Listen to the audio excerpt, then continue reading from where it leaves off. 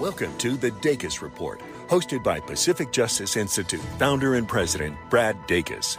For 25 years, PJI has counseled, represented, and defended people whose religious freedoms, parental rights, or sanctity of life have been obstructed or violated, all free of charge. We leave no one behind and level the playing field for Americans as they are subjected to the tyranny of the powerful. Now, here's Brad Dacus. Welcome to the Dacus Report. Thank you for tuning in. I'm Brad Dacus, president of the Pacific Justice Institute. In the second half of today's show, we're going to talk to our attorney who heads up one of our offices in Washington State about a new effort to restore parental rights at the ballot box. We're also going to talk about a recent Supreme Court case that was recently heard dealing with the deep state and the impact it can have on our religious freedoms, etc. So you're not going to want to miss that. But in the first part of the program, I'd like to bring in the attorney who heads up our office in Arizona, Lynn Gore. Lynn, welcome to the program. Thank you very much for having me, Brad. Appreciate it. Well, I appreciate you being here, and we've got some exciting stuff to talk about. You and I both participated on a panel not long ago, fairly recently, in Arizona, there in Phoenix. It was the Turning Point USA conference called, I think it's called AmeriFest, right? Yes. Okay, and it was very encouraging. There were like 13,000 people there. I couldn't believe how many people were there. We did a breakout session. We had a great attendance, and we covered a lot of interesting information.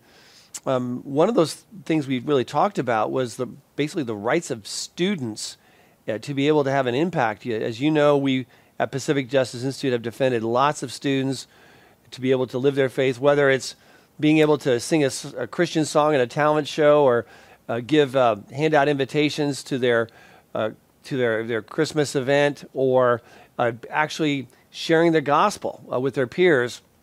We've been doing a lot of work in this regard, and we have some great resources. I know one of the basic issues was dealing with student groups in schools. So a lot of these kids, they want to start these Bible clubs, Christian groups, and yet they have a lot of pushback. So I know we wanted to give these students throughout the country enlightenment about their right to have a student group and not to be shut down willy-nilly because of the leftist administration.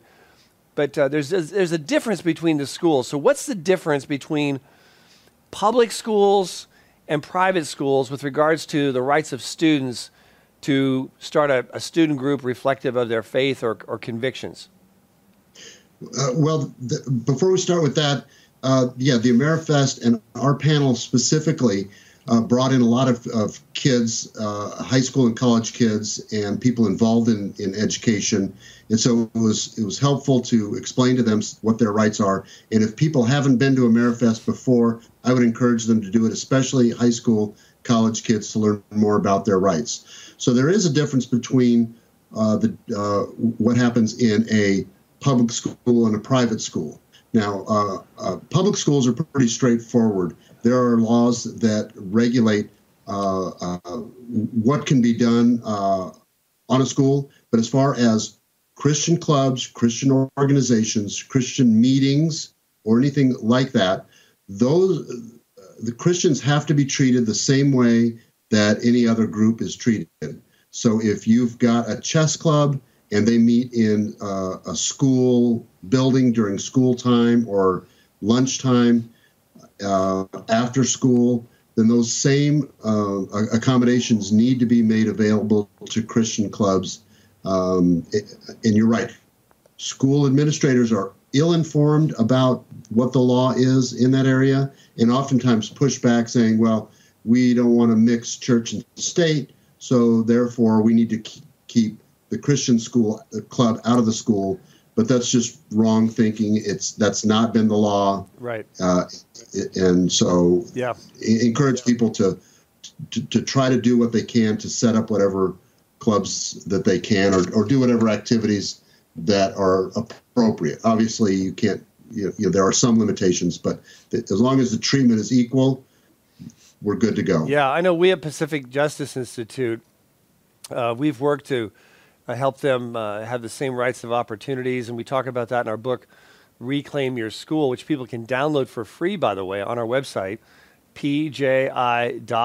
There's a whole chapter about starting groups and their rights, all the things they can do. Just like you said, if it's what's given to one group has to be given also to Christian groups. You can't treat them differently. So these Christian clubs can bring in outside speakers. They can also have a baccalaureate service. They can sponsor during, say, lunchtime or right after school at their high school campus. There's a lot of great things that they can do. I know my wife and I, after writing the book, we wanted to make an example of an actual revival rally or an outreach rally, if you will. So we went ahead and worked with our youth pastor of our church, and he worked with 2 students at a high school, Mesa Verde High School in Orangevale, California, near Sacramento. It's a secular school district. Lynn, it's not like it's, little town Mayberry RFD where everyone goes to church. I mean, this is the nation's the state's capital of Sacramento area. And so we worked and we had a full-blown, what I call revival rally or outreach rally, evangelism rally, right in the center of the school, the quad. As the last bell rang, this went on. The Christian band started playing, and then a youth evangelist preached the gospel. Bibles were handed out to the kids, and there were some administrators who weren't very happy about this. A lot of, heavy teacher union-oriented teachers who weren't very happy about it either. They didn't exactly go with their radical leftist agenda, but we did it. And a gentleman from Southern California, Warren Willis, who just recently went on to be with the Lord, Lynn, he saw it, and he started this ministry called DecisionPoint.org, where they're helping to sponsor these all across the country. And I know in our Chicago office, our attorney there did a great job just this last year in breaking through 23 high schools in the Chicago area alone that were saying, oh, no, we're not going to allow you in. We're not going to allow you to do any kind of outreach. We broke through with our attorney, and we were successful for this ministry to be able to have a real strong positive impact. So it is very real. It's very substantive, and we have resources out there and organizations like Decision Point that are really equipped to help people do this stuff, to bring it from theory to reality. Now, private schools, once again, that's a totally different ballgame. They have more discretion as to what they will allow or won't allow, right? That's correct, because when you choose to attend a private school, then you've got to sort of play by their rules. So I would urge parents and students to be very careful about what schools they choose and what's going to be expected of them. I don't think there's a whole lot of problems with regard to Christians getting involved in private schools, but there's not a lot of legal avenues to address any problems there. So it kind of depends on what their policies and procedures are when you enroll your child in that school. So a little bit different, but even then, I think that if they are educated and realize that these are helpful clubs for the kids, then a lot of schools will go along with that. Sometimes there's not much we can do except for pray about the situation. Right. I know. I just came back yesterday from a flight from Atlanta, Georgia. We had some great meetings there with some of the Korean leaders in the Korean church and universities, and also some community leaders as well, Christian community leaders. And one thing I was really shocked to hear about is the fact that there's a number of schools, about 7, of very highly acclaimed private, quote-unquote, Christian schools. They're in the Atlanta area, and a very nice area, part of Atlanta. And everyone thinks they're Christian. They have a cross, and it says Judeo-Christian ethics and that kind of stuff.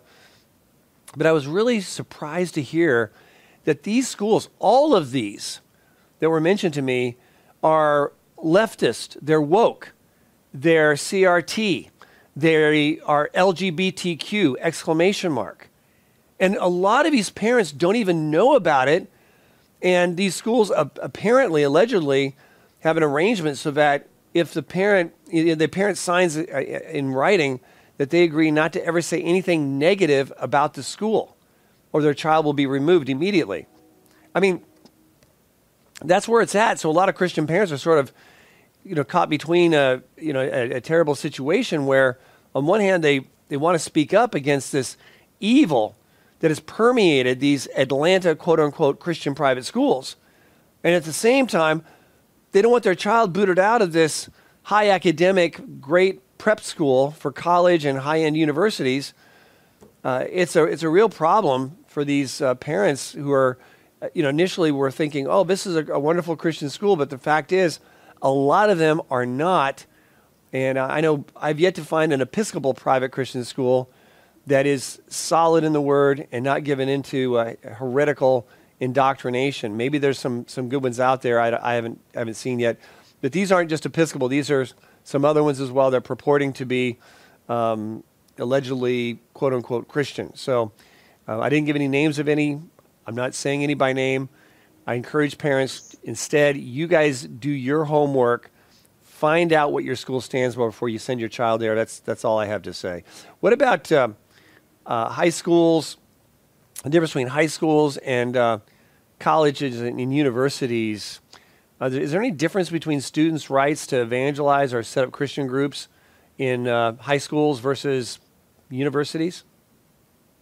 Yeah, there are some slight differences. Now, in a university setting, you would imagine that it would be wide open. And again, there's pushback to that. The law is that that in a university setting, you're supposed to have a free flow of ideas, debating topics, even controversial topics like religion, and that is in fact the law. Again, you'll get pushback from universities, administrators who are, again, ignorant of the law, ignorant of the rights of the students. So the students need to stand up for themselves. And if they need assistance, they can call an organization like Pacific Justice Institute, and we can step in and usually with a letter educating the administration, get whatever accommodations are necessary for that Christian group. So that's one thing. High schools are a little different because the kids are not as mature, and there are going to be a little bit more restrictions. But again, the overall, the key is that if they're doing it for one group, then they have to do it for all the groups, and that includes Christian groups. So. Yeah. But there will be a few more restrictions on, when, where, how that those things can be expressed, because there needs to be a little bit more control of what's going on in a high school because of the age of the kids. Well, Lynn, I appreciate you being on the program. Thank you for the work you're doing for us there in Arizona. God bless you, and I look forward to our next time to talk. Great. Thank you very much, Brad. Take care. You too, Lynn. Did you know that PJI's Church Finds Its Voice initiative is a huge success and coming alongside pastors to encourage them to get all their congregants registered to vote and then to vote biblically in every election for candidates that share the Christian worldview and commit to serve their constituents with that mindset? Keep current on PJI's work on all the legal challenges we face on a daily basis by signing up for our Legal Insider email newsletter at pji.org. Now, back to the Dacus Report. Now, I'd like to bring to the program now Attorney Tracy Tribbett, who heads up one of our offices there in Washington State. Welcome, Tracy. Thank you, Brad. It's a pleasure to be here. Now, you notice I said one of our offices in Washington State. The state of Washington keeps us very, very busy. I mean, there's a lot of stuff going on there. Oregon also. We have so many cases there as well, keeping us very, very busy. So I before we get into the cases that we're dealing with, and particularly one particular legal issue that's happening right now with the legislature and potentially the next election in Washington State, I want to talk about something very macro, and that's a case pending before the United States Supreme Court right now. As you and I both know, the deep state, if you will, has been a major problem. It's the fourth branch of government, the bureaucrats. And whether we're talking about the FBI, the CIA, the DEA, the EPA, whatever, they're like their own separate governments. It's like they're doing their own thing. They're not held accountable, and people just feel helpless, right? I mean, that's a real problem, isn't it? Absolutely, Brad. It's agency alphabet soup. You can pick any three letters and put them together, and you'll find a government agency. And I think what we have, traditionally in the United States, what we see is separation of powers. You've got the executive branch, the judicial branch, and the legislative branch. The problem is that administrative law and administrative agencies have become the fourth branch of government, and they all and each contain their own executive, legislative, and judicial branch within themselves. Now, Tracy, have you seen this on a state level as well? We're not just talking about the feds, are we? No, absolutely not. So, there's the federal level that regulates federal laws, and then you've got the state regulation. And we've seen that, Brad, California, Oregon, Washington, every state across the country, that comes in the form of the Department of Health, the Department of Child and Youth and Families here in Washington State, which used to be CPS, that regulates a lot of the rights of our constituents and with which we are very concerned and constantly keeping tabs and watching to see what they're doing and how the rights of families are playing out in agency law at the state and federal levels. Yeah, I remember I went to law school at the University of Texas, and I'll never forget it where, I saw the in the library, these are all the codes. These are all the codes, regulations for the state of Texas.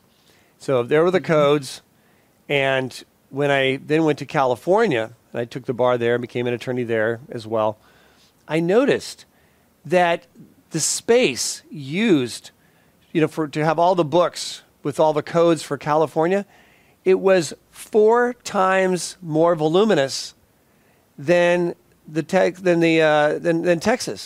In other words, there's 4 times more mass of regulations and government codes and laws than there are in California than there are in Texas. And, California is paying the price for it, just as from an economic perspective, much less from just a freedom liberty perspective.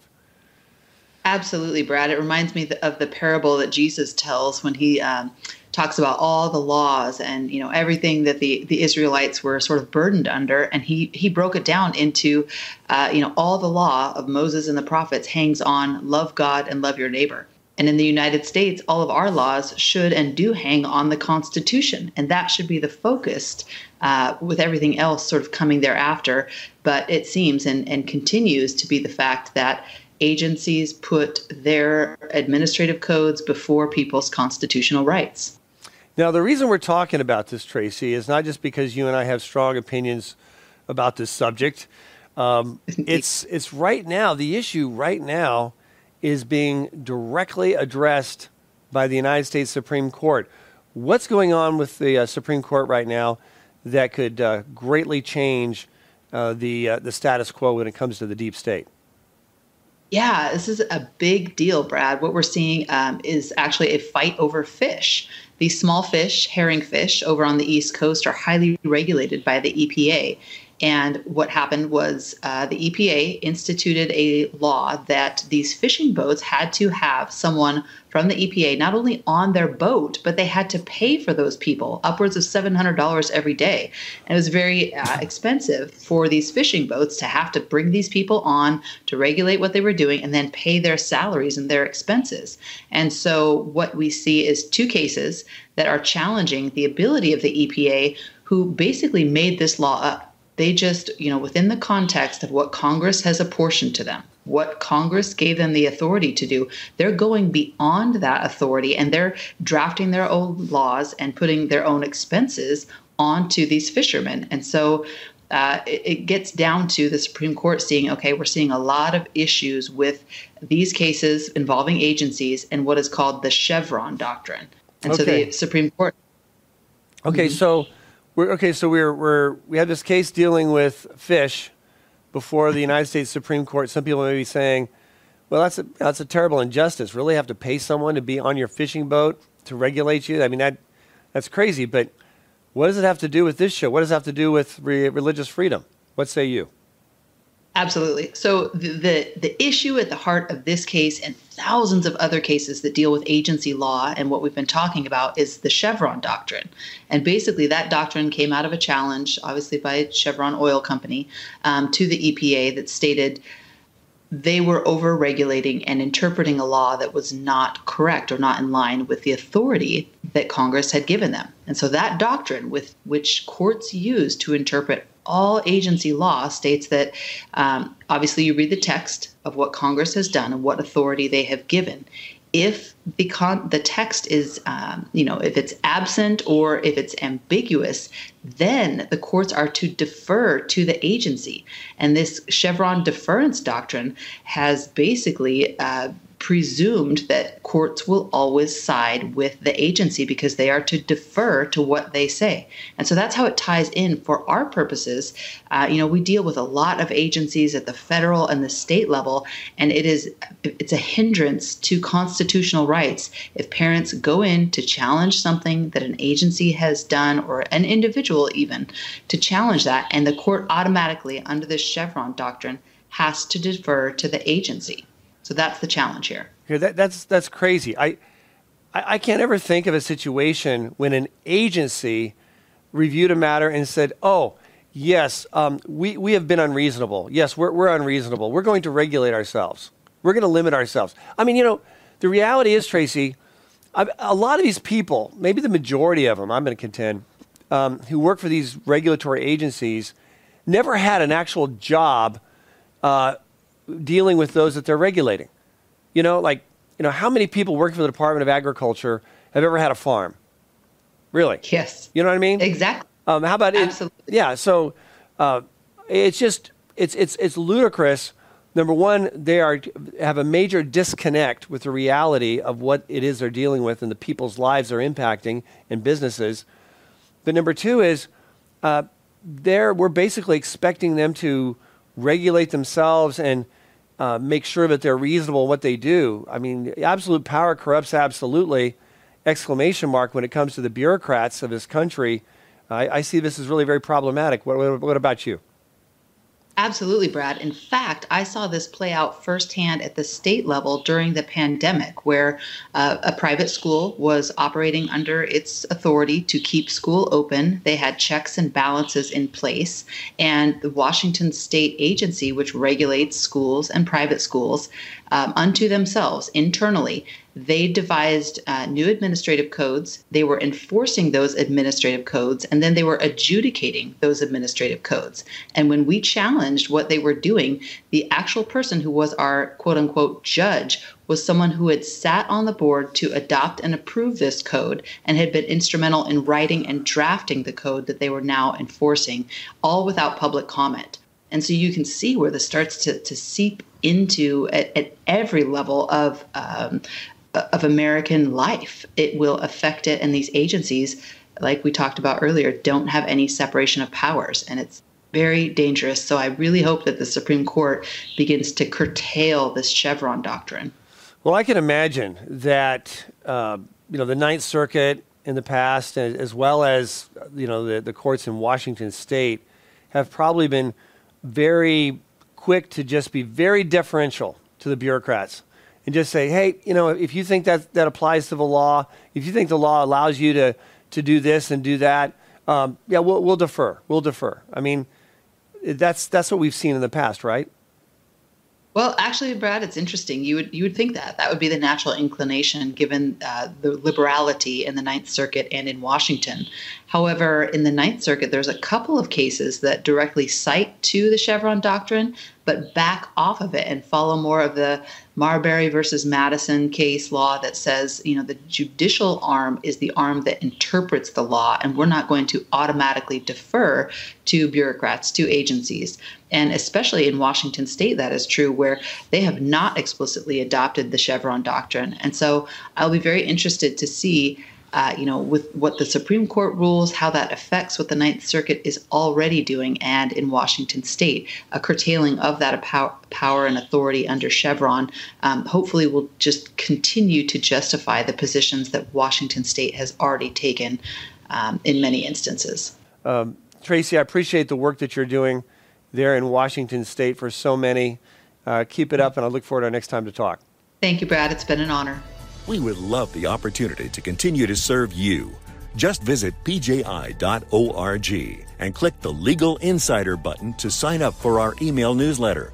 At PJI, we help individual employees, employers, business owners, pastors, students, citizens of every stripe through our practical resources, counsel, representation, and defense, all free of charge at pji.org. PJI is an island of stability and assurance in our ever-churning sea of legal and societal chaos. We are here for you. So, folks, just remember, it's our God-given freedoms we're talking about. Now, let's choose to keep them. I'm Brad Dacus, president of the Pacific Justice Institute. Let's continue the fight for your freedoms.